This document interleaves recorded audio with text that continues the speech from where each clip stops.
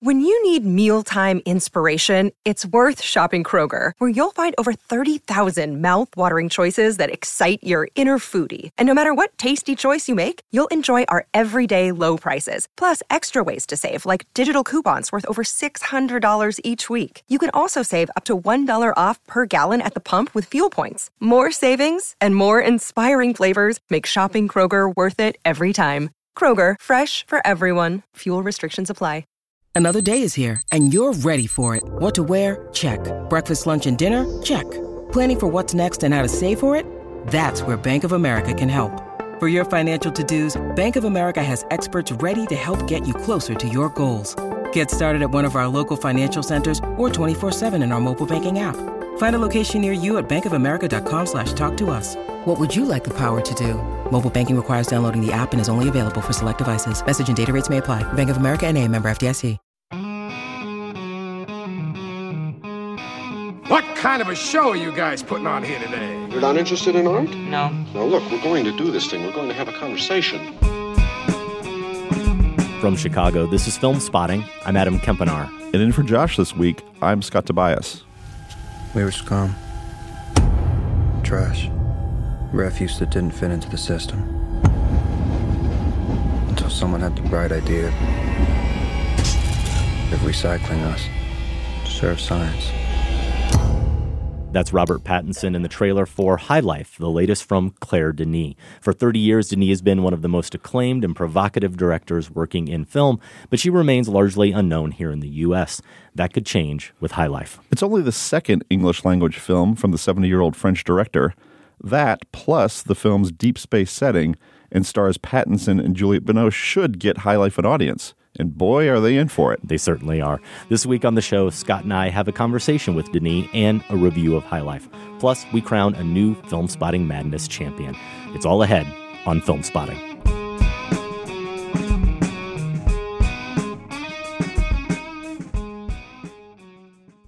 You're listening to Filmspotting. Welcome officially to my guest host this week with Josh Larson out in Colorado doing that whole, just doing the Ebert Interruptus thing. What we all do, just filling in for Roger Ebert. That's what he's doing. You are filling the very large shoes of Josh Larson. He really does have big feet. He's a tall guy. Yes, he is.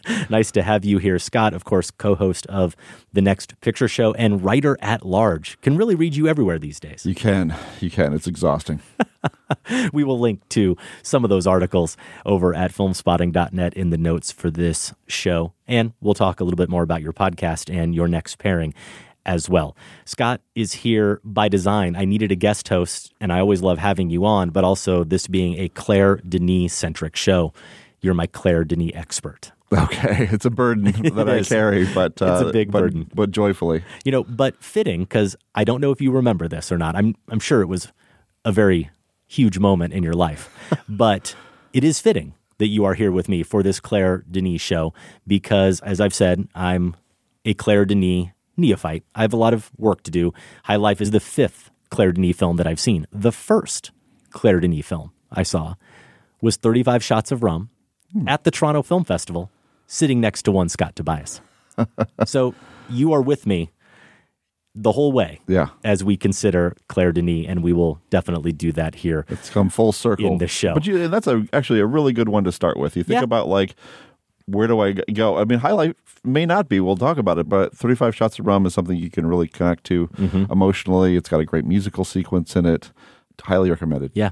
So we also saw this week the end of the NCAA's March Madness tournament. We will give our obligatory congratulations to the Virginia Cavaliers, their OT win against Texas Tech, the Baylor Lady Bears for their victory over Notre Dame, though I don't want to congratulate them because they just annihilated my Iowa Hawkeyes. That was not pretty, unfortunately. But you're a basketball guy. You're one of those rare people who is in that crossover of film Twitter and basketball Twitter.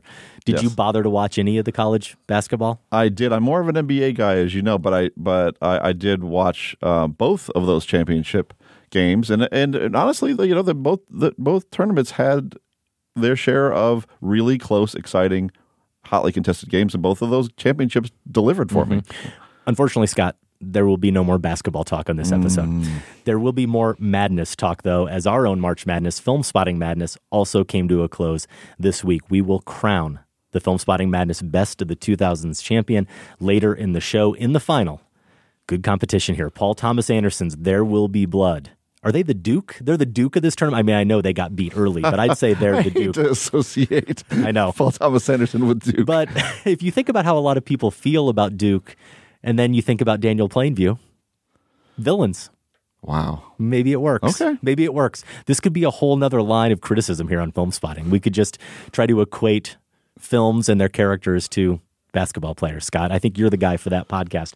Going up against Michel Gondry's Eternal Sunshine of the Spotless Mind. Who plays Eternal Sunshine in the basketball landscape? I would say you'd have to put Charlie Kaufman would be your Zion Williamson type. Okay. I mean, just the dominant screenwriter, right? Yes. But beyond that, I don't really know. I don't know. We look forward to any of your suggestions out there, feedback at filmspotting.net. Scott and I also managed to make time to take our kids separately to Shazam this weekend. It would have been odd if you took mine and I took yours. Yeah. That didn't happen. Crisscross. So, yeah, podcast listeners will get our thoughts on that. But first, director Claire Denis. The reason Scott is here, the reason we're all here, really, for this show, her career goes back to the mid-'70s. She spent a decade working in a variety of capacities in some very notable films and for some very notable filmmakers. We will touch on that mainly in the 1980s. She worked with director Wim Wenders on Paris, Texas and Wings of Desire. Her directing debut came in 1988. It was Chocolat, not the one with Johnny Depp and not the one with Juliette Binoche, who is one of the stars. It's of very film. confusing. It is. It's really confusing. Among her other 12 features are 2000's Beau Travail, 2008's 35 Shots of Rum, and last year's Let the Sun Shine In. That one was with Binoche. Many of her films have been set in post-colonial Africa, where Denis came of age in the 1950s. Her latest, at least on the surface, is a significant departure. It's an English-language sci-fi film set in deep space. It's called High Life, and in the movie, Robert Pattinson plays a criminal serving a death sentence along with some other prisoners. He is sent on a doomed mission to extract energy from a black hole, which is really just kind of one of the plot strands of this film, and not that we would necessarily suggest you focus on any of the plot strands. Is that fair to say, Scott? That's true, though. It's actual science. It is. Yeah.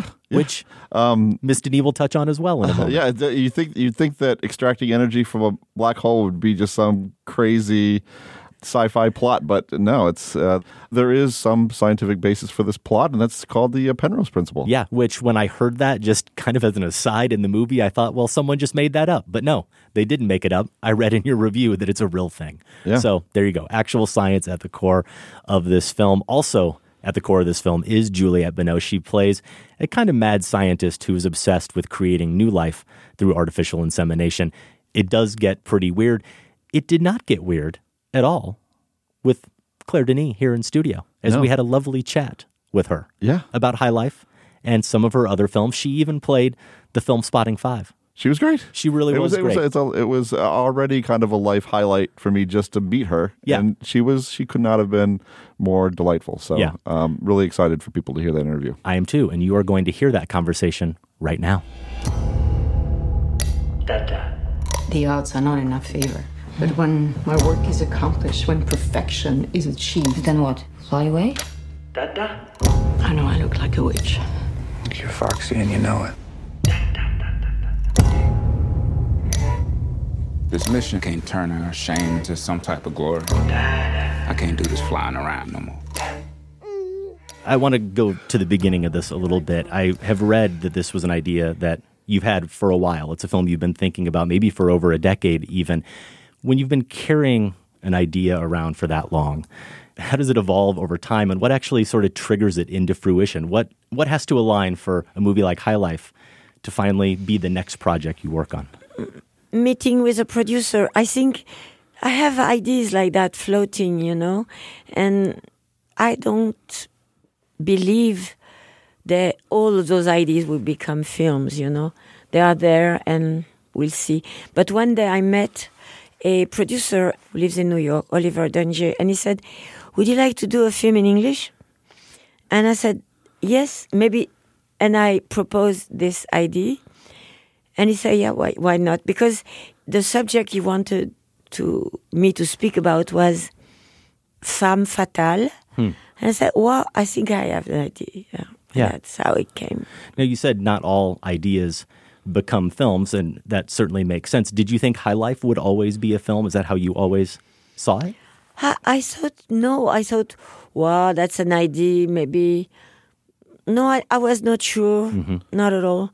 But meeting Oliver made me think, yeah, this is the femme fatale for sure. Yeah.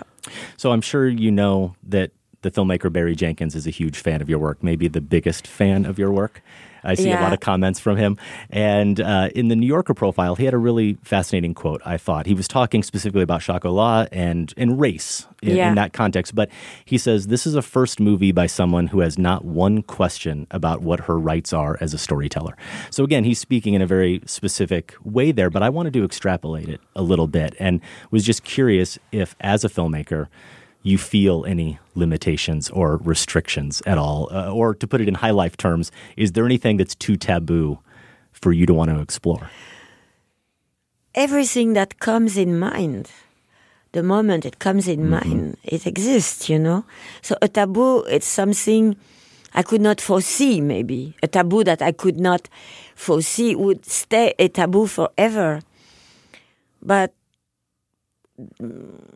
not filmmaking, but if you read all those tragedy, Greek tragedy, William Shakespeare, I mean, the humanity is so rich, you know? I don't think a taboo is stopping an idea, or an idea is refraining a taboo. I wanted to circle back to something you said about this, the original idea for this film. Did it start with the Juliette Binoche character? If you're saying femme fatale, like what was that idea? The femme fatale is the little girl.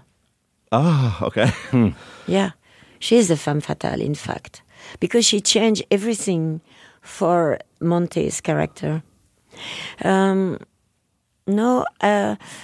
was always Dr. Deebs in the first version, and Dr. Deebs was, I wanted.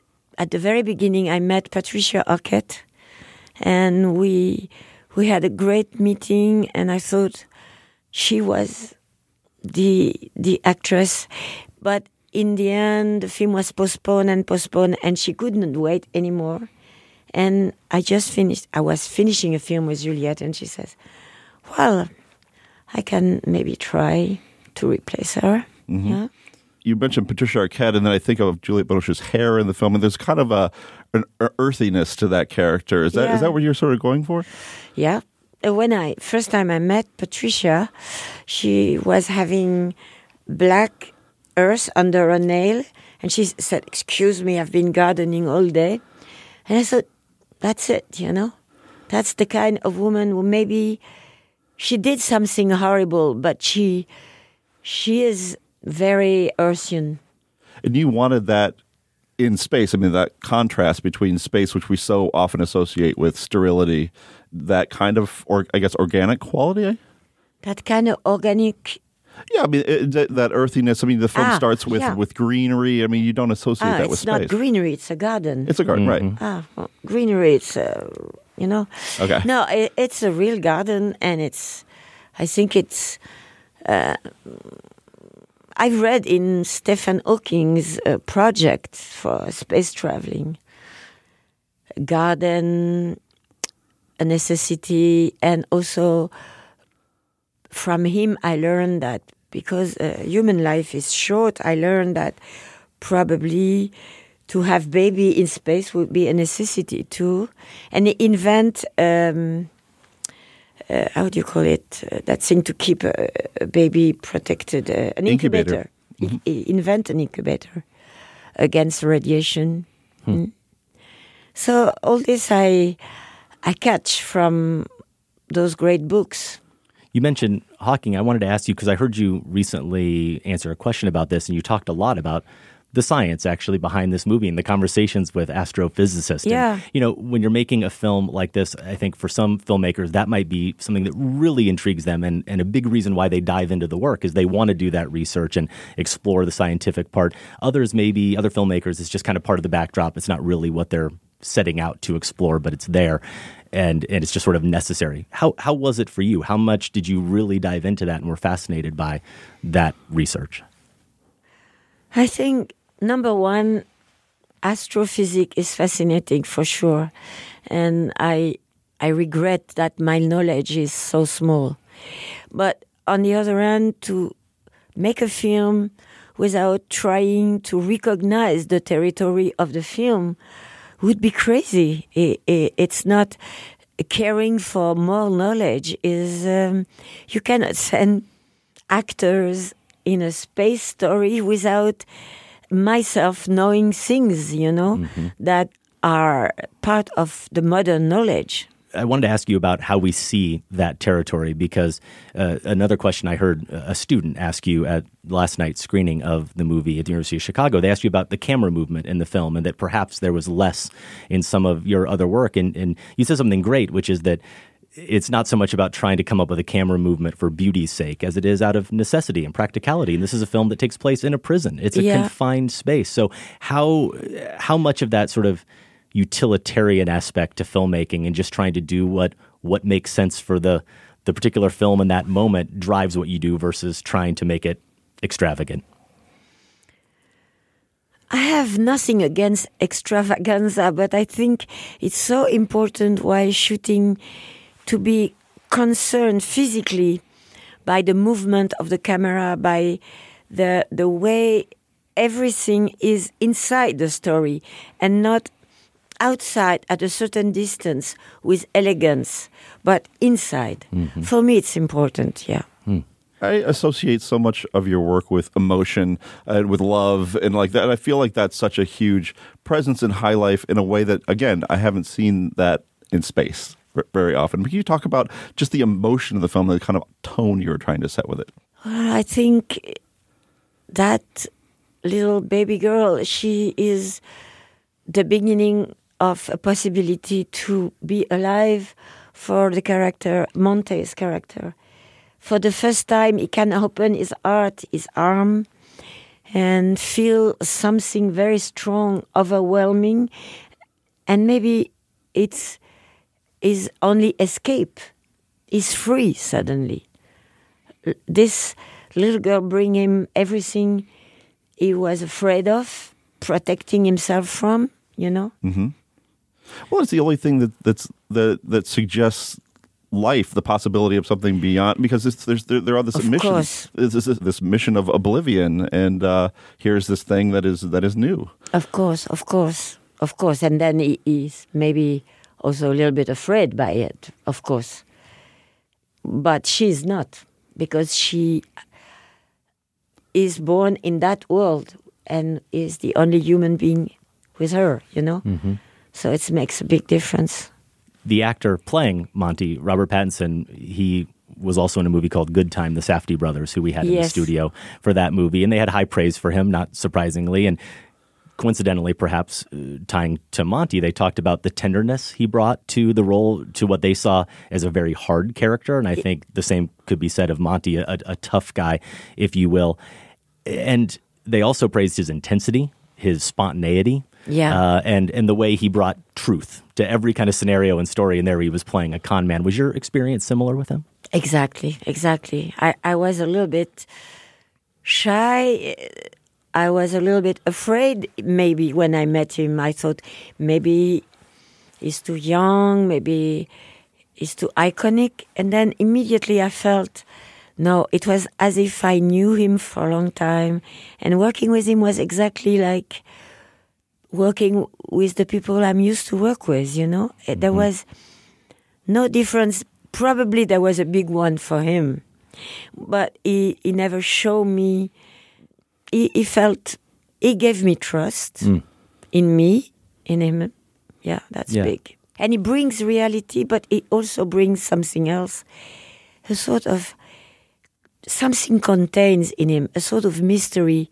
It never reveals everything, I think that's great. Yeah, no, it's definitely there. And maybe that's a good transition into my next question. I want to ask you about the very end of the film, and this isn't a spoiler. I'm not going to get into the specifics of what we see, but if I'm remembering it correctly, the movie ends with a provocation, with two words, with shall we? Oui. Right? And I'm not sure any good filmmaker or artist purports to have all the answers and are putting them forth, but it seemed to me so elegant and such a concise statement on your films and all of great art. This idea of shall we? Shall we do that? Shall we think that? Shall we engage with each other, with the world?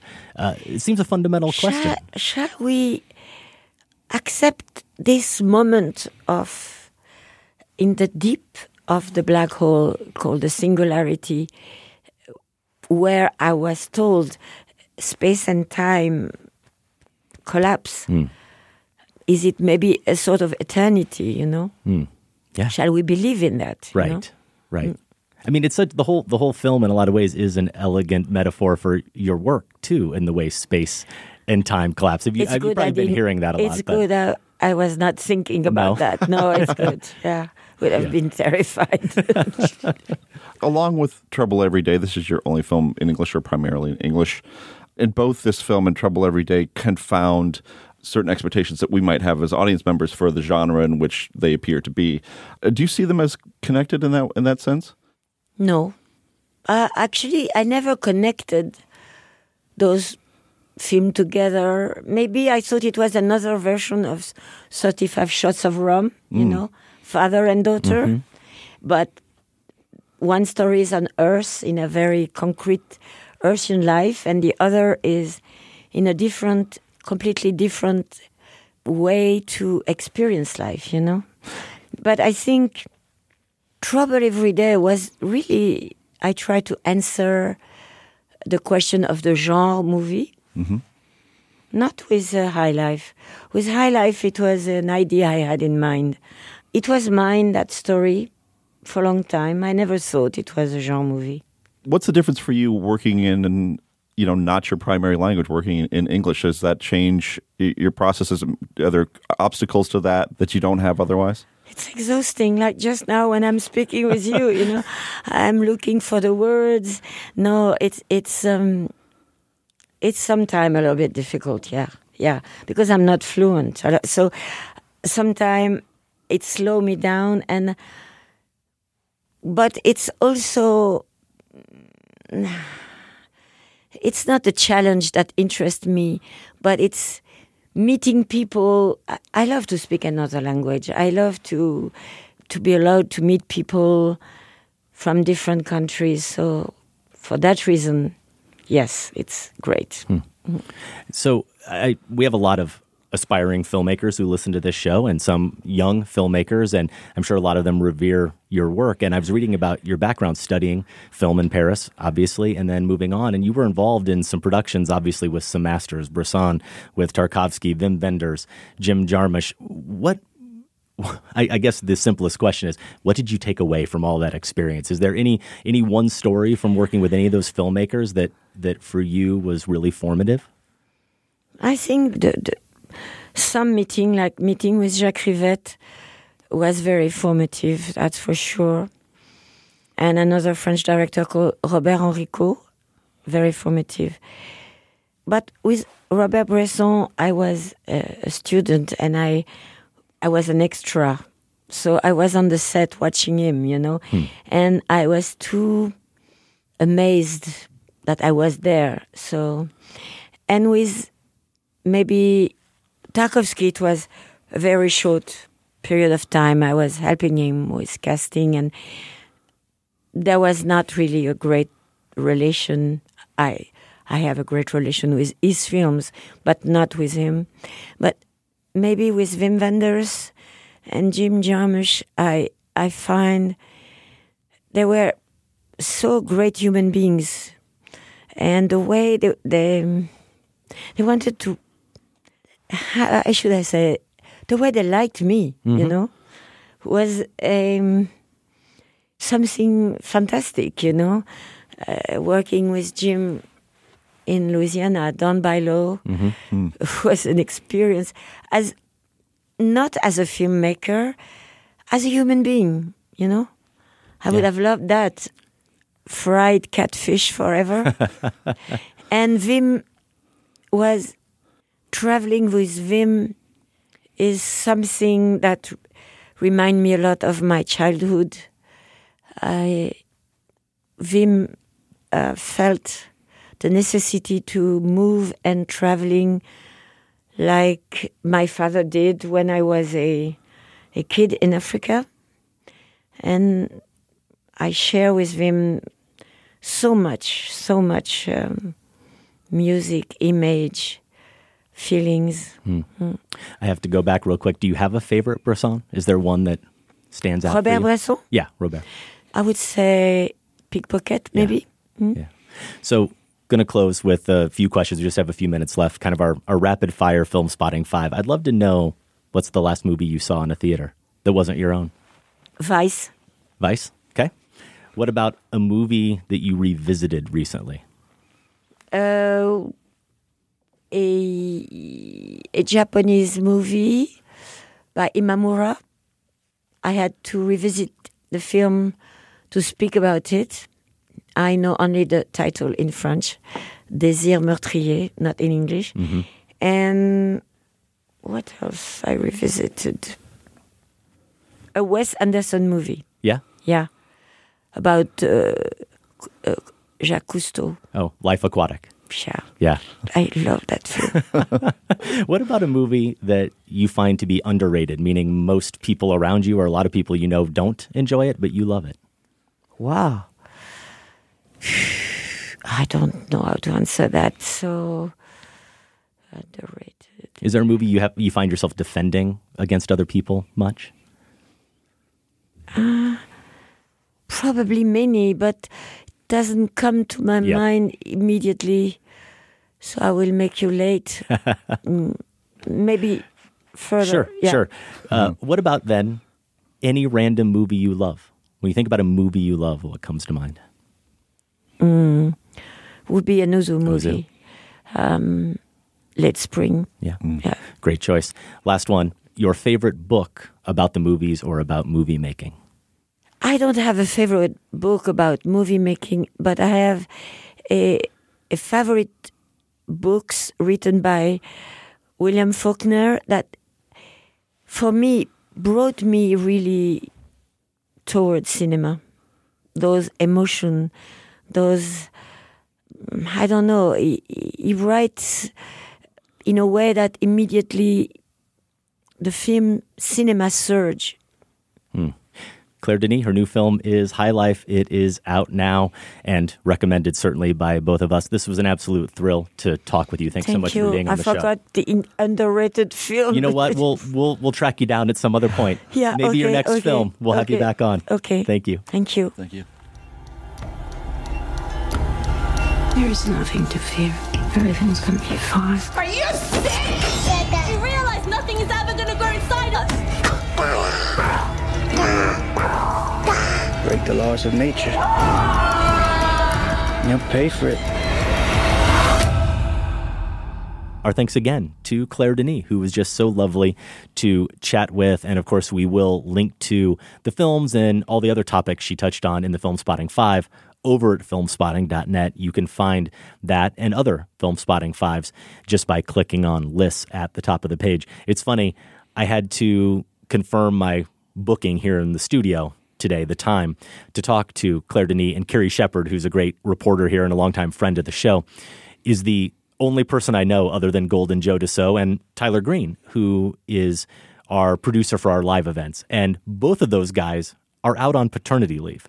So I needed some help. And Carrie chipped in and she was texting me and she said, I just need to know your guests' names. And I gave her the various names who were coming, including Claire Denis. And she wrote back, holy shit, Claire Denis.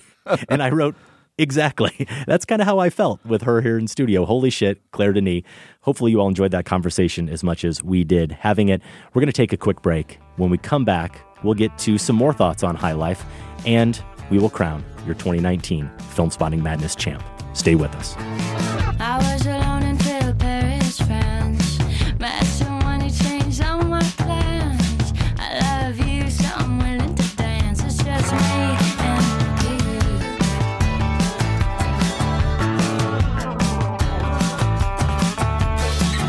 I don't know who I'm kidding more than half the time.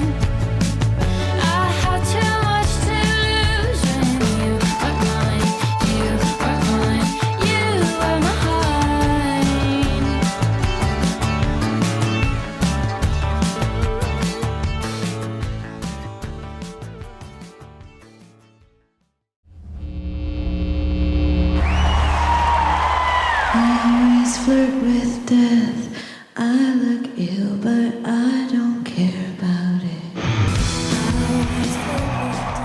We'll get back to more Claire Denis talk in a bit, but first we do have a few housekeeping notes. Coming up next week on the show, we're going to discuss the film you just heard a little bit of a clip from Elizabeth Moss as Becky Something, the self-destructive lead singer of a 90s alt-rock trio. It's in Alex Ross Perry's new film, Her Smell. It opens in limited release, including here in Chicago next weekend. It's the film that we will discuss with Josh when he returns next week. Now, Scott, you have seen Her Smell.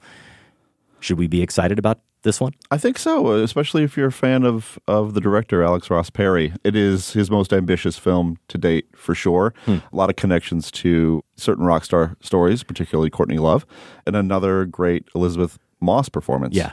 They've collaborated previously on Queen of Earth. Also, Ross Perry is responsible for The Color Wheel, Golden Exits, and Listen Up Philip. Actually, he was on the show back when Listen Up Philip came out. Him and Jason Schwartzman, one of the stars, both. That was a fun conversation. We will link to that in our show notes if you are curious and want to brush up a little bit on your Alex Ross Perry. Also, next week, we will kick off our 4-film Stanley Donen marathon. It's going to begin with 1949's On the Town. That's extremely exciting to me. I do occasionally write these recommendation lists for the New York Times. They're sort of pre-obituary lists. I mean, and so that list actually got published finally because Donen did pass away earlier in the year. But that was one of the most fun I had watching a filmmaker's work because there's just so much joy and variety to his work. I think you're going to have a good time with this marathon. Yeah, very excited about it. On the Town is available to rent on most platforms, or of course, we love to plug getting it at your local library. More information about this marathon is available at filmspotting.net/marathons. And with the type of work that Donen did, musicals, comedy, it should be a nice change of pace after our last one. Not that it wasn't a very good and enjoyable and fruitful marathon. That was John Cassavetes. And one of the highlights of that marathon was kind of discovering, in a way, Seymour Cassel. Obviously, most of us probably discovered him, if not sooner, in Rushmore, the Wes Anderson film, as Max Fisher's father. But, of course, go back to his collaborations with Cassavetes, including being Oscar-nominated for his role in 1968's Faces. He played Chet, and that was the movie that began our marathon. Unfortunately, Seymour Cassel passing away earlier this week at the age of 84. What's your favorite Cassel performance? One come to mind, Scott? Faces is a good one. It's interesting to be able to kind of catch Cassel at different points in his career, because I'm sure it was a revelation for you to see him, younger and, it really was. And in a much livelier context than maybe people who encountered him in Wes Anderson's work. Yeah, I actually made the joke during our Faces discussion that I didn't know Seymour Cassel was ever young. I always just imagine him about that age, the age we see him in Rushmore. He was also memorable in 1976's The Killing of a Chinese Bookie, and was also in Cassavetes' Shadows, Minnie and Moskowitz, and Love Streams, which unfortunately were not part of that marathon. In addition to Rushmore, Wes Anderson also used him in The Royal Tenenbaums and The Life Aquatic. So definitely wanted to mention that passing of Cassel, and if you haven't had a chance to catch up with some of his previous work, his great work in those Cassavetes films, we definitely encourage it. I have a competition in me. I want no one else to succeed. Lucky for Eternal Sunshine of the Spotless Mind, Filmspotting Madness is not hand-to-hand combat. Also, bowling pins are not on the list of accepted weapons. Daniel Day-Lewis, of course, in Paul Thomas Anderson's There Will Be Blood. Blood and Eternal Sunshine were the final two films, the last two films standing in Filmspotting Madness, best of the 2000s. If you were following along, or at least were part of this at the beginning, Scott, and saw the 64 film list, you probably wouldn't have been shocked to find those two films as the last two. Not at all. Those are both fine films and nice variety. Good, you get different flavors with those movies. For sure. So let's share the road to the finals here. Eternal Sunshine beat Gus Van Sant's Elephant, Pixar's Finding Nemo, Sofia Coppola's Lost in Translation, David Lynch's Mulholland Drive, and the #1 overall seed. Eternal Sunshine took down the Coen brothers. No Country for Old Men. There Will Be Blood beat Joe Wright's Atonement, my beloved Atonement. Amelie, Christopher Nolan's Memento, Cuarón's Children of Men, and the Fellowship of the Ring. We got this great email just a day or two ago from William Leshper. He's in Simsbury, Connecticut, by way of San Francisco. Subject line was, OMG, Filmspotting Madness just made me jump up and down and shout inside of Costco. That's really the effect we're going for every week here on the show. Adam, Josh, Filmspotting Nation. I always adore Filmspotting Madness, but this year has far exceeded my enjoyment of years past. The final four being comprised of the reputed two best films of the decade, No Country and Blood, and my personal two favorite films of all time, Fellowship and Eternal Sunshine. That alone made me proud to be a part of this Filmspotting fellowship of fans. But the moment Eternal Sunshine upset No Country, I put down my $1.49 Costco hot dog and started jumping up and down, pumping my fist in the air. That was a glorious Filmspotting moment, and to all Costco shoppers, I thank you. I love you guys. You are a golden god. Well, that was fantastic fun to read that, William. I hope no one escorted you out of the building. I think there's just a general excitement over the low prices for hot dogs at Costco. For sure. This one, Scott, from Dion in East Lansing, Michigan. Champions, whether they be movies or basketball teams, gotta have heart to take it all the way. There is no doubt that There Will Be Blood is a masterpiece of skill and craft, but it doesn't have an iota of the heart that Eternal Sunshine does. The heart wants what the heart wants. I am voting for the lovers. Joel and Clementine. Fair enough. Kirsten from Calgary says, I love movies. I love 95% of the movies that were in this exercise of agony you set up for us. I think that should really be the tagline. Filmspotting Madness, an exercise of agony. But few movies are tattooed literally on me. Okay, the line is originally from Alexander Pope's poem, Eloisa to Abelard, but still, I refuse to live in a world where Eternal Sunshine of the Spotless Mind does not exist. Wow. Mitka Alperovitz.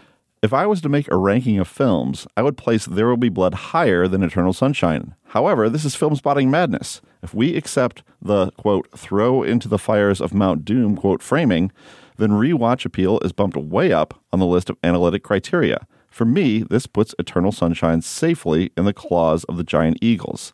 And while I will mourn the loss of There Will Be Blood, it puts that title back up for grabs and will allow me to once again enjoy bowling and milkshakes.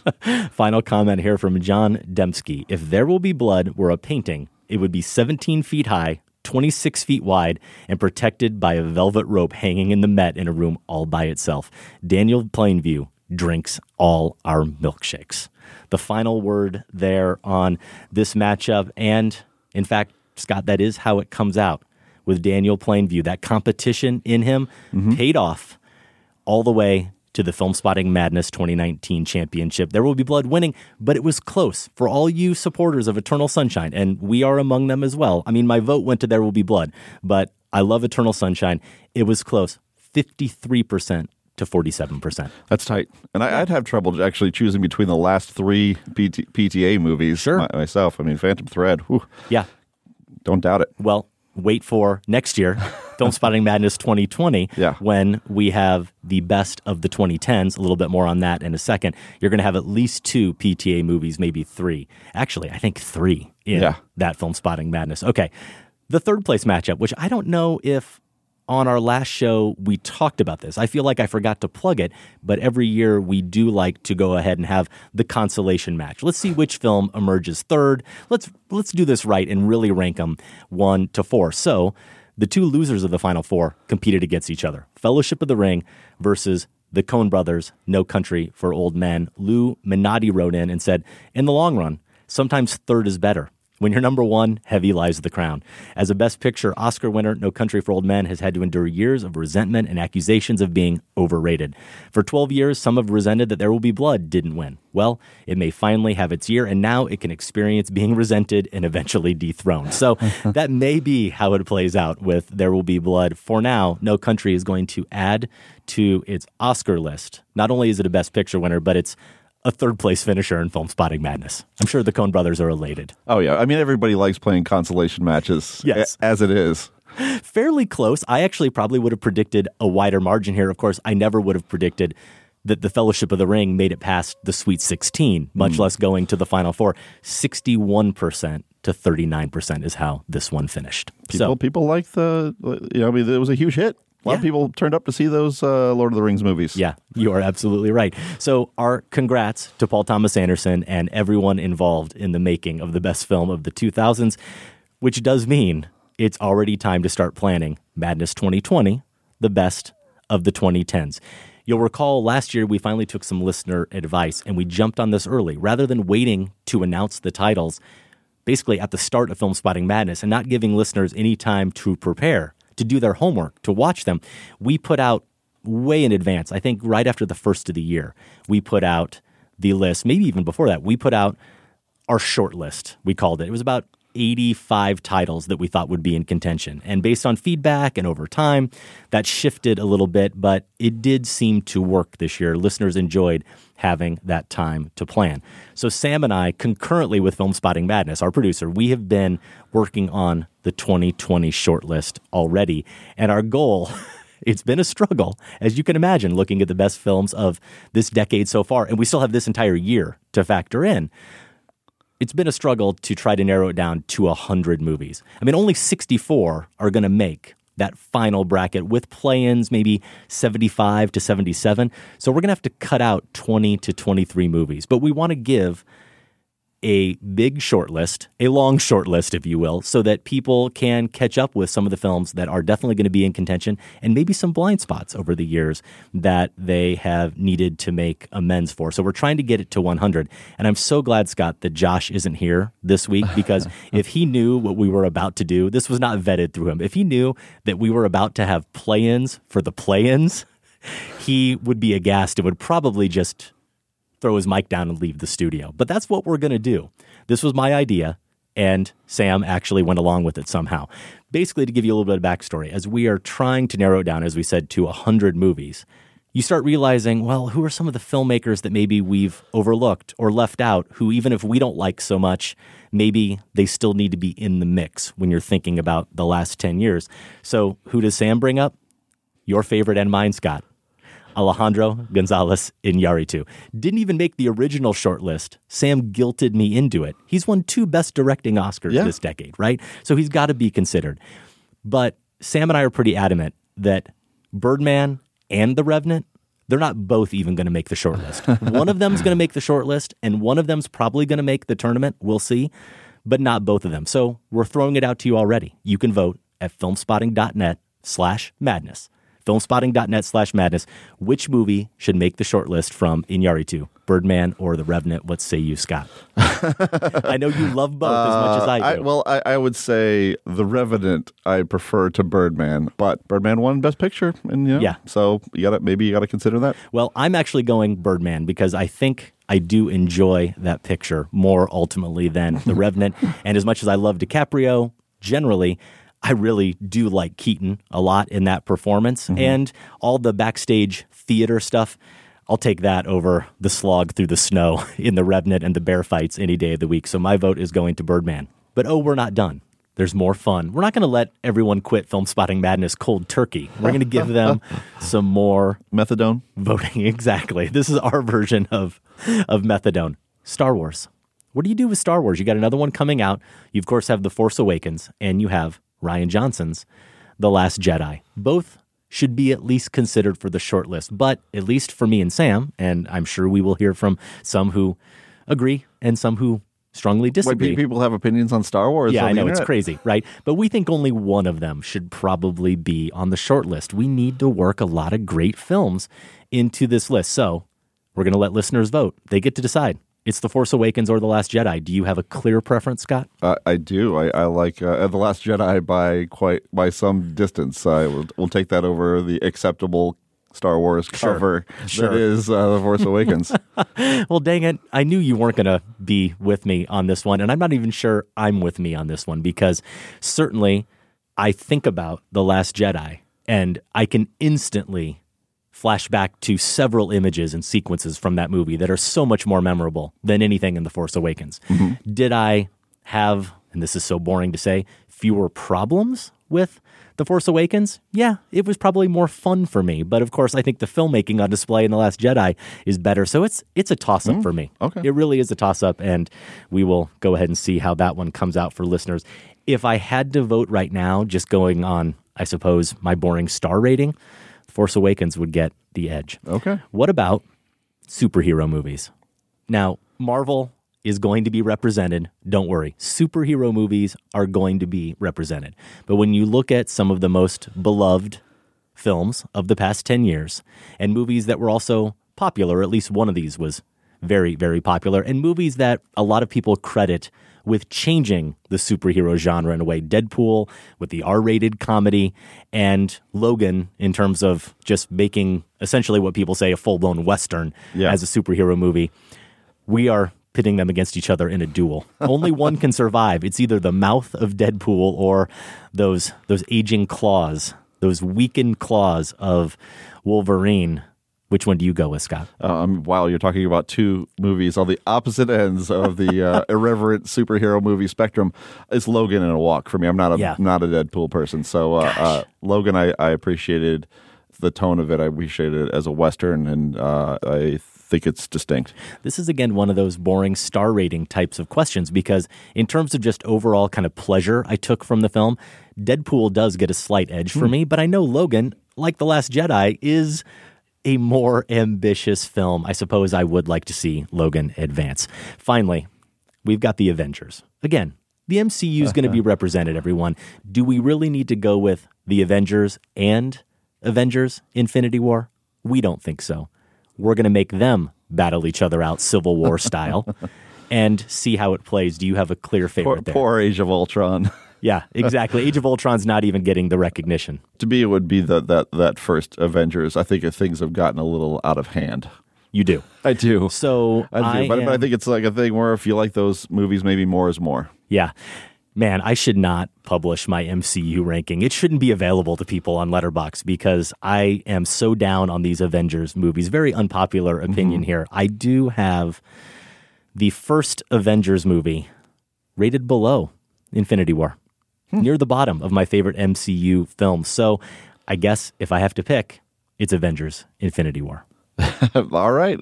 It's to me, MCU is always it's high floor, low ceiling for me. It's very hard. You have to get pretty granular to say which is better than the other. Yeah, I'm with you there, and we look forward to hearing more from listeners on the MCU as we get to our poll question. But quickly, that reminder: filmspotting.net/madness. And we're going to give you more than a few days.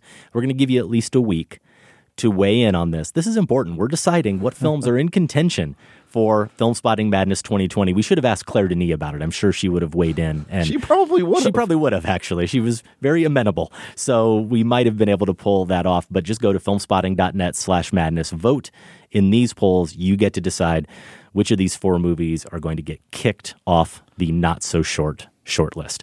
That poll question, then, as we are looking ahead to Avengers Endgame, going to have that review here in a couple of weeks on the show.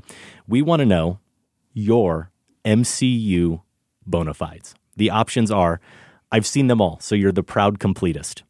Yeah, I've seen them all. You're the reluctant completist. I've seen most. This means you probably haven't and maybe never will see The Incredible Hulk or Thor: The Dark World. I've seen maybe half. You've seen Iron Man and the ones with Groot, maybe. Maybe, though, you haven't seen Doctor Strange or the Ant-Mans, the Ant-Men, whatever you want to go with there. Or is it I've only seen a few, so, you've seen Black Panther and maybe one more.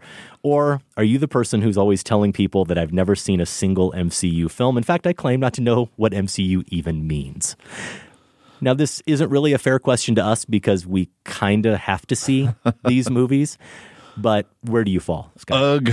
Yeah, I've seen them all. You're the reluctant completist. I am the reluctant completist. So I'm mostly a reluctant completist, but I'm not completely. I'm not a completist because there is still one that remains elusive and that I will never see. So I guess I have to go with I've seen most. What's the one? I just don't think, unless my sons, who are now becoming more and more enamored with the MCU, unless they urge me to watch this with them, I don't know that I'll ever make time for Thor: The Dark World. Well, how do you know what's going on in Thor: Ragnarok? Because it's Taika, and he's just doing what he wants to do anyway, right, Scott? Yeah, so no, true. I was fine somehow, despite not having seen Thor: The Dark World. I'm going with I've seen most. Then we want to know which you think. You can vote in that poll at filmspotting.net. If you leave a comment in the poll, and we hope you do, please let us know where you're listening from. Daily Bats. I choose you as champion. my name so my powers will become yours. Shazam. Are you for real? Say, okay! We go from the MCU to the DCU? Is that simply what they call it? DCEU. Oh, DCEU. Extended Universe. I thought that was a Brexit thing. I was totally lost. DC Extended Universe with that clip from the trailer for Shazam. Out now in wide release, doing very well at the box office and doing very well, maybe a little bit surprisingly, among critics. Last glance at Rotten Tomatoes, 91%. So I ask you, Scott, as I don't believe you've reviewed this movie, whether you're on board or are you going to try to take Shazam down? I'm on board. I think it's, I'm always happy when you get a superhero movie that is like what I imagined a superhero movie might be when I was a kid. Something light and fun and fast moving. It is 132 minutes, which is absolutely criminal.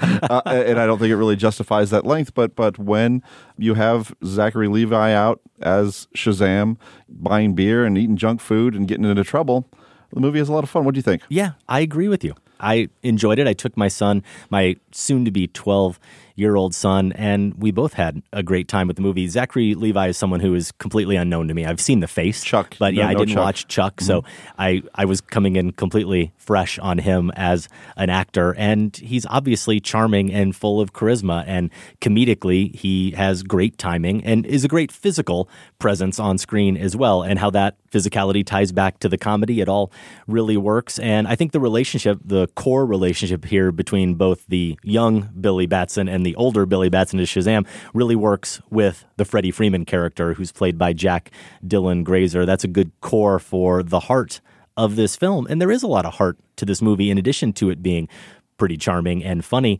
By the end of it, I'll say I was very surprised at how just a little bit dusty it was getting in the theater the moment that you know the whole film was building up to. It's not like there's any grand surprise here. Maybe you don't know exactly how it's going to play out, but you know the general direction it's going to try to head in terms of uniting these two storylines of realizing his superhero potential, but also discovering who he really is and the sense of family and the sense of home. You know that it's going to culminate there some way, and I think the way it does it is really satisfying, way more satisfying than I thought it would be. Yeah, I mean, to have that as the emotional core of not just misfits, which we're used to seeing in these types of movies, but kids who are orphans, who are part of this foster family, who don't necessarily mesh quite yet as a complete unit, you know, getting to that place where they're getting closer and working as a team, and there's something very satisfying emotionally about that. The film pays off quite nicely, and I mean, and I'm far more interested in that material than say the villain or the Seven Deadly Sins mythology. Yeah. I don't care about any of that stuff. It's just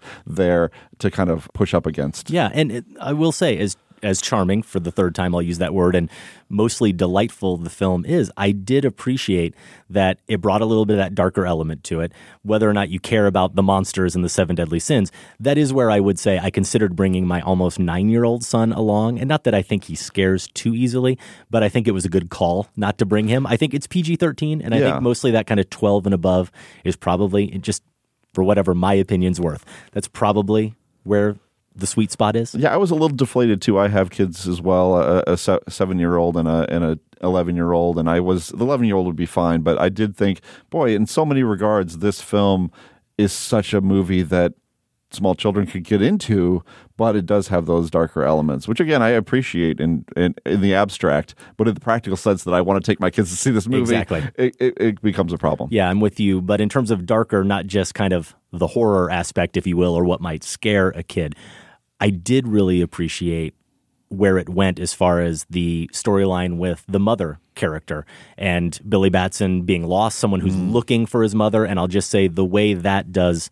ultimately pay off surprised me for what it's PG-13, but is a kid's movie. It's popcorn entertainment, and it kind of surprised me in terms of how, I suppose, realistic it chose to portray that. Definitely. That's a good point.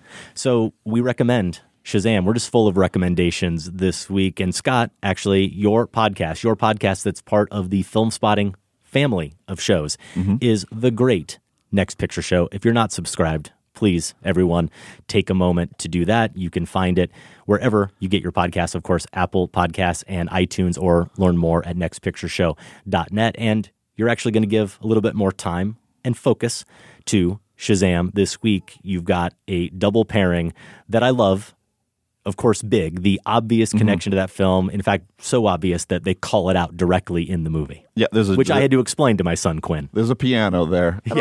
So it is a nice, fruitful connection, and there's such an interesting compare and contrast there in terms of the agendas they bring. I mean, you do have this fantasy of a early teenager getting to be an adult and all of the excitement and scariness that comes along with that, but the film's approaches are so different. So it's one of those types of pairings that we really love. Yeah.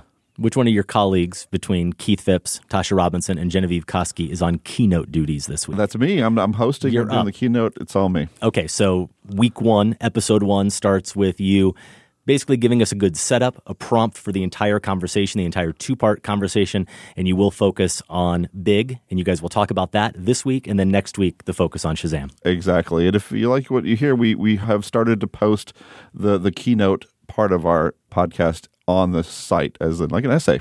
Yeah, basically, and you can, again, find that at nextpictureshow.net. If you're a subscriber to the Filmspotting newsletter, filmspotting.net/newsletter, our producer and newsletter producer, Sam Van Halgren, has been linking to those keynotes as a way to promote the Next Picture Show. And I've already said to you and Keith, giving you a little bit of grief, but of course the compliment is genuine, that the writing, and it goes obviously for all 4 hosts, the writing in those keynotes is so top-notch. So if you want to check it out in written form and then also hear how that is the prompt for that entire 2-part conversation, I encourage you to do that. Next Picture Show. Thanks so much. Yeah, .net, or again, wherever you get your podcasts.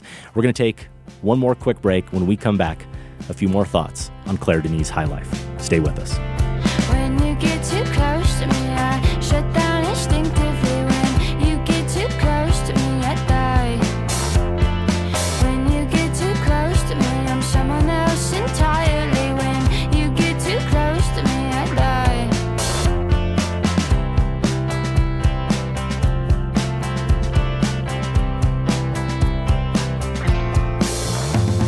The sun doesn't hit yellow, but everything feels black.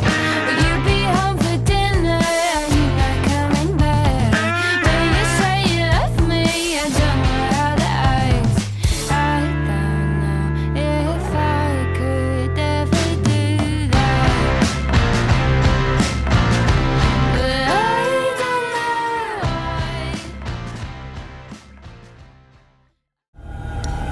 The sensation, moving backwards. Even though we're moving forwards, getting further from what's getting nearer. Robert Pattinson, again, in Claire Denis' high life.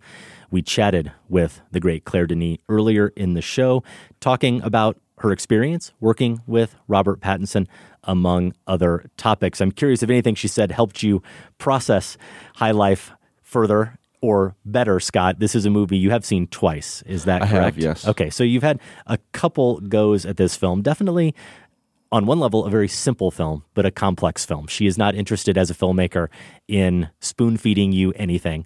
There are a lot of different strands and ideas thrown out in this movie. Sometimes they're thoroughly explored. Sometimes they're not. Sometimes they're introduced, and you have to do the work to figure out how that may fit into some of the larger themes and ideas she's exploring. We've mentioned this, that it's only her second. Some people say it's her first English language film, but actually Trouble Every Day is a movie that is largely in English still, as she touched on. It's not familiar to her. It's not how she normally works. And certainly a genre she's not used to working in, though she is working with one of her usual collaborators, not only actually on the music, Tindersticks, but Jean-Paul Fargeau, who co-wrote the film with Denis, as he usually does. I bring all that up to ask you sort of where you put this film in Denis' larger body of work. Not worried so much about the ranking, but is this a movie that you consider up there with her best films? I'm not sure about that. I wouldn't necessarily go that far, though it certainly helped to see it a second time to clarify my thoughts on it a little bit. I think it's one of her more difficult films, Really? Which is interesting to me that you have this movie that is surely her largest swing as far as a U.S. audience might be concerned. It has Robert Pattinson in the lead. It is science fiction, though she will deny that characterization. Yeah, I don't think we used the word in the interview. We did not. I think we avoided that for a good reason. But yeah, so it's difficult. It's a difficult film. It's not necessarily one that I would start with if you've never seen a Claire Denis movie. I would kind of go with something like Friday Night or 35 Shots of Rum, which are much simpler love stories. But it has all those elements that you expect from her movies. The elliptical use of time. It gives you a lot to unpack. I mean, I was not surprised and also kind of grateful that she didn't try to unpack her own movie. She's not really that type. I think she really wants to give audiences a chance to experience it and kind of groove on the associative qualities of the film. Yeah. So I appreciated that. And as far as my own reaction to High Life is concerned, I appreciate it as much for what it isn't than what it is. It's such a defiant film as far as a movie goes about space travel. We are used to movies about space being sterile, cold, emotionless. And here's a movie that opens with a shot of a garden and then cuts to a shot of a crying baby, which is a very surprising thing to see in space. Yeah. And then you cut to Robert Pattinson outside the ship dropping a wrench, and it really looks like gravity is what is pulling that space wrench down. It does. It's not floating out there. Right. So I think there's just it's more metaphorical. Right. She is really just kind of like defying everything that you thought you understood about the way these movies are supposed to work, and that's kind of productive and fun. Yeah, I want to come back to that moment specifically for me because I loved that introduction to this film. But this was, even though it was my fifth film of Denis that I've seen, for me it actually felt kind of like I was watching the first film of hers. And maybe that's because partly I was preparing for an interview with her, so I had to be a little sharper. But the previous four experiences, like I mentioned, 35 Shots of Rum with you at the Toronto Film Festival, which those festival experiences are hit and miss, right? Sometimes they're fantastic and extremely memorable. Sometimes because it's part of a festival, it was the assassination of Jesse James experience I had the first time. Because it's at a festival and you're so worn down and exhausted, you probably don't give it the full attention that it deserves. That was the case there. Okay. Beau Travail, yeah, I'm pretty sure I watched on an airplane on my laptop. Okay, I'm just saying, these are all my faults. This hurts me to hear. If I appreciated these previous four films, and I did, but didn't swoon over them, that's my fault, but it's also partly because of the experience. I saw that one on an airplane. I watched White Material on a DVD screener, just cramming it in for end-of-year awards and top 10 lists. And actually, Let the Sun Shine In was similar last year. Crammed it in December, so I could say that I've seen it. And it wasn't one I went crazy for, even though it was Juliette Binoche. So for me, in a lot of ways, this was the most attention I've ever been able to give to a film.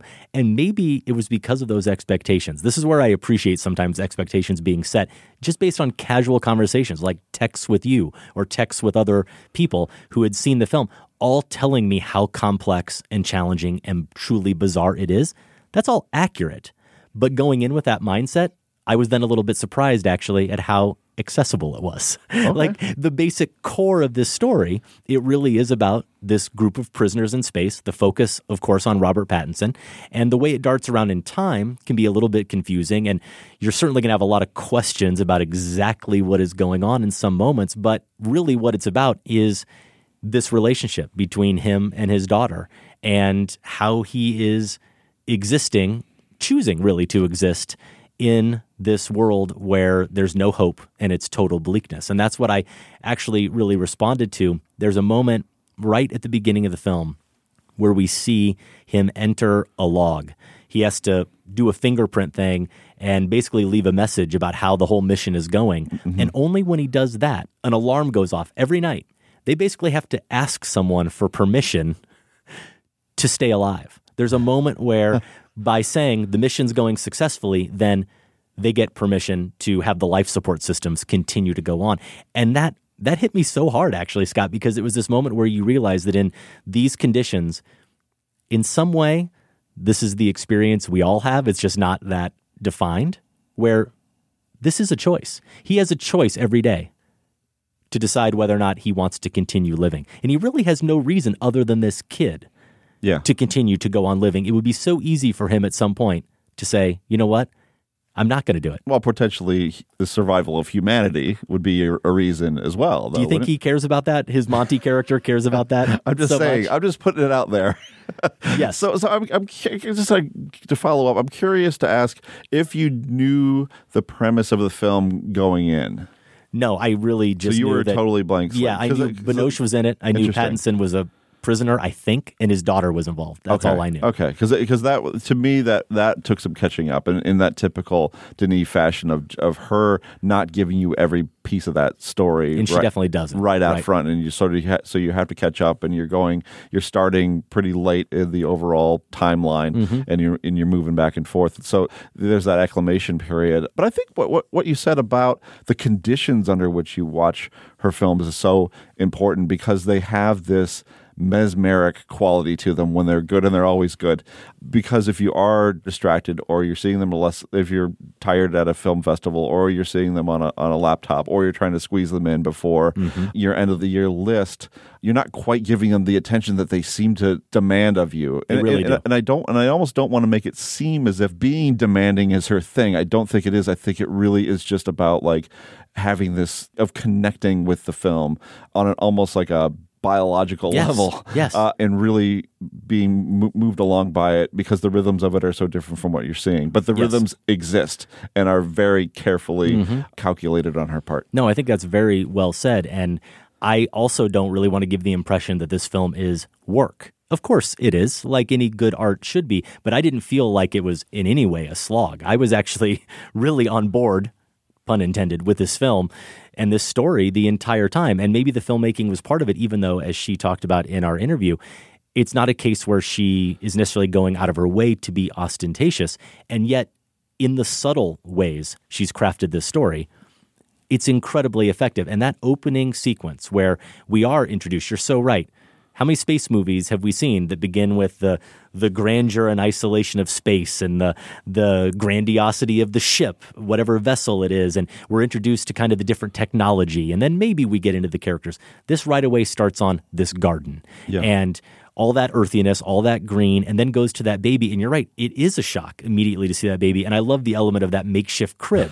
You can tell right away that they never intended to have a crib in space. He had to come up with a way. I mean, as a father, I immediately thought about, now where is he exactly, and how does he trap this baby? So much of our time as parents when they're young is just like, how do we keep them contained, right? So they don't hurt themselves or anyone else. And he's come up with this makeshift. It's a pack and play. Pack and play. That's what it is, right? But we only hear him at first. We don't see him.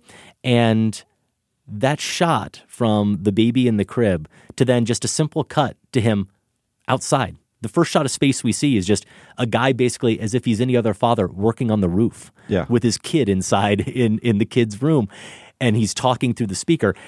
But you are aware of the blackness that surrounds him and that sense of isolation and how one misstep could completely change everything. And when that wrench falls, it's so striking. It looks like it's fading away. You think about how many times you've done something like that, and got to get off the ladder because I'm such a handyman, Scott. I got to get off the ladder and go pick that up, right? Except there's no picking that up. There's no sense of that at all in space. So there are very high stakes always at play here in this film. And I wouldn't say it's necessarily a funny movie or that she's going out of her way to be humorous, but that doesn't mean there aren't elements that don't provoke some laughter. I would say even the great visual moment that is the credit sequence, which is, we can say, because it's not spoilers, it's people, former prisoners who are just kind of floating in space. Falling down. Falling down. Again, space. But it says high life over the top of that, right? As they're floating in that air, as they are falling in that, lack of air, I suppose. So it is a really kind of cheeky visual moment, but one that also is, like the whole movie, really evocative. Yeah, it's full of wonderful touches like that. And, the thing that strikes me most about this movie, and again, in contrast with other movies of its kind, is just how emotional it is and how, it's full of this organic material, as we talked about this greenery, but there's also, sperm and spit and blood and it's milk. Mother's milk. There is mother's milk. God, I forgot about that. How could I forget about that? So all of that material is there, and it's a very deliberate choice on her part to have that present. But it's all, again, stuff we don't see associated with space. We don't see life, the notion of life continuing, especially on this mission to oblivion, as being something that would be in a film like this either. No. That defiance. I mean, there's such a defiant attitude to this entire project of just like, I'm going to make a movie set in outer space that is going to be unlike anything you've ever seen. Right. It's going to have all these elements and all this passion, and it's going to have violence, and it's going to have sex, and it's going to have a diabolical, doctor who has this plan to impregnate the women on board. It's very interesting. It is. That's a nice, simple way to put it. Yeah. It's a very interesting film. There's no doubt about that. And you mentioned the sex and the violence and everything. It's a carnal film. This is not just sensuality. It is a film that feels like it's bursting with some of these emotions, and maybe, sorry, that ties back to some of the fluids as well. But we only touched on this briefly with Denis at the start of that conversation, but I brought up that notion of taboo because it's a word that's actually said, maybe the first truly intelligible word that's said at the beginning of this film. The Pattinson character says it to his daughter. He's kind of laying out for her a right and a wrong when it comes to your bodily functions. And it did occur to me that this whole film, the thing I really latched onto was the way the film deals with this idea of what's natural versus what's unnatural and how we kind of navigate that terrain. Even the flashbacks we see to the young Monty, and we only get kind of glimpses, and there's some discussion to fill in the blanks a little bit, that he had a friend who I think killed his dog, and so then he does something to her that lands him in trouble. That's how I read that flashback. You're looking at me as if I might be wrong, you might be right. It was hard for me to kind of sort that out. No, it is, but I think that we see this dog, and then we see at another point the dog dead, and then it's implied that he did something to hurt her, and that's that question, right? This animal, this living thing, someone does an unnatural thing to it. You then do an unnatural thing back to that person to try to enact some form of revenge, whatever it might be.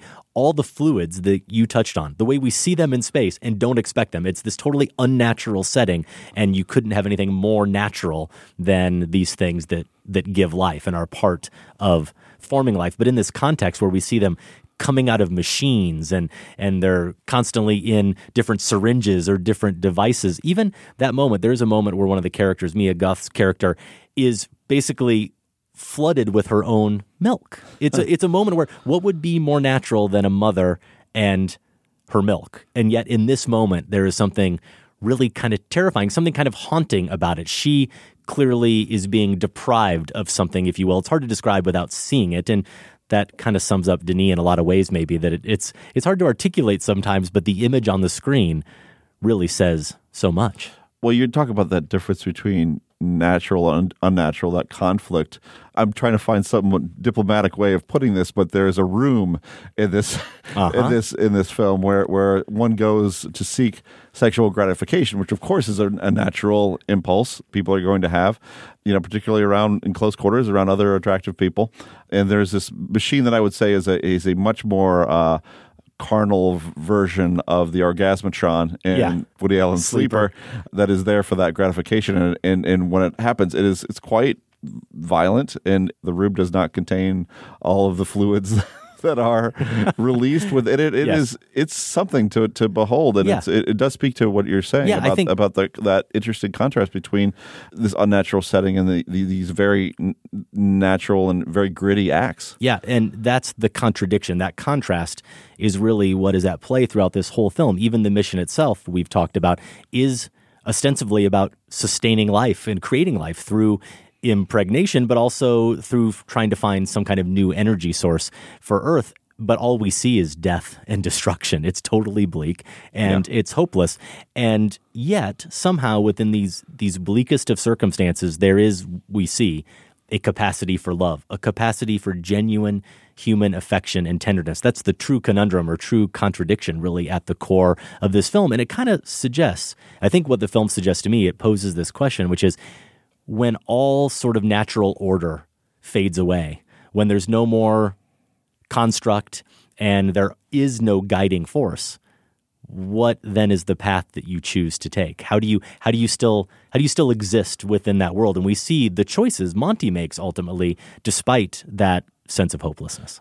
Yeah, I mean, I think it all starts with that premise of having death row inmates on this ship, the prisoners on this ship, heading toward oblivion, and how do they react under those circumstances. And I think the conclusions that Denis draws about humanity and our capacity for creation and hope and love, under what are terrible circumstances. And there's, I think, a sliver of hope in this film that you can kind of grasp onto right down to the wire. Yeah, for sure. And I think another sort of contradiction we see play out, this idea of the space and time collapsing, which is so common in her films, the way she does use ellipsis. We also see these characters, it seems, unable to always break from their past. There are these key moments that happen, moments of high intensity, of emotion, that we instantly then see those characters reliving a moment from their past that might be similar. So it's really woven into the very fabric of this story, the fact that these characters are always at odds with their very chaotic past, their very chaotic and uncertain present, and really no sense of a future whatsoever. I mean, there is no indication that any of the people on board did not do the crimes for which they've been convicted. True. And so they do bring that volatility to the table. And when these interpersonal relationships break down, it can lead to a lot of bad things happening. There's a lot more to discuss with High Life, but probably best done when everybody has had a chance to see the film. It's out now in limited release, including here in Chicago. If you see High Life and agree or disagree with our takes, we'd love to hear from you. Feedback at filmspotting.net. And that is our show. At filmspotting.net, you can find 14 years of reviews, interviews, and top fives in the show archives. We are also asking on our main page, this week's Filmspotting poll, how many MCU films have you seen? So this is basically math. You really don't have to wrestle with this one. Just do the math over at filmspotting.net. If you haven't already, please do check out our sister show, The Next Picture Show, of which Scott Tobias is a co-host. You have Shazam and Big ahead, but you did just wrap up a pairing that's also wonderfully inspired Us, the new Jordan Peele film, in 1978's Invasion of the Body Snatchers. Yeah, that was a treat to do. I hope people check that one out. Again, that's available wherever you get your podcasts, and it drops every Tuesday at midnight. Out in wide release this weekend, After, which is the story of a young woman who falls for a guy with a dark secret, and the two embark on a rocky relationship, apparently based on a YA novel. Hellboy, the new Hellboy, is out. Also, Little, the body-swapping comedy with Regina Hall Issere and Marseille Martin. Or you could go Missing Link from Laika Animation Studios, of course, the team behind Kubo and the Two Strings, Paranorman, and Coraline. If you had to choose one of those, I'm guessing you're going with Missing Link, Scott? Without question. Yeah. In limited release, we do have the long-lost 1972 Aretha Franklin concert documentary, Amazing Grace.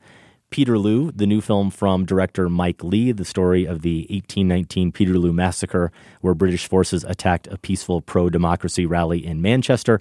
And Teen Spirit, with Elle Fanning as a rural British teen who pursues pop stardom. It's written and directed by Max Minghella.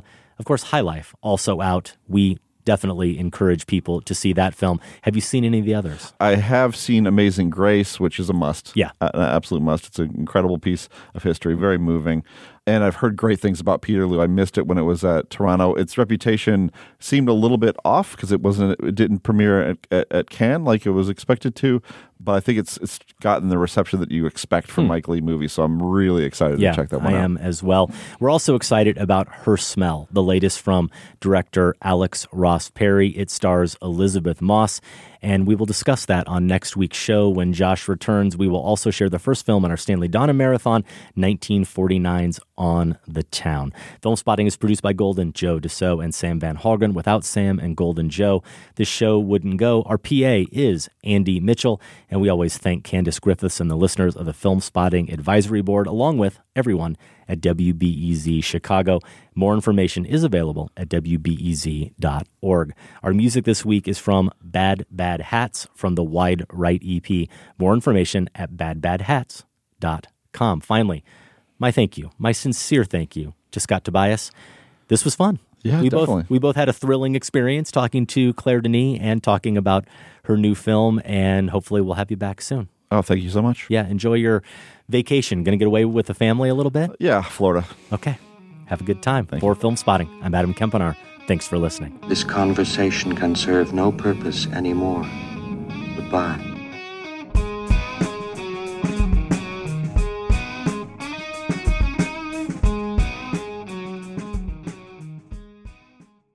Filmspotting is listener supported. Join the Filmspotting family at filmspottingfamily.com and get access to ad-free episodes, monthly bonus shows, our weekly newsletter, and for the first time, all in one place, the entire Filmspotting archive going back to 2005. That's at filmspottingfamily.com.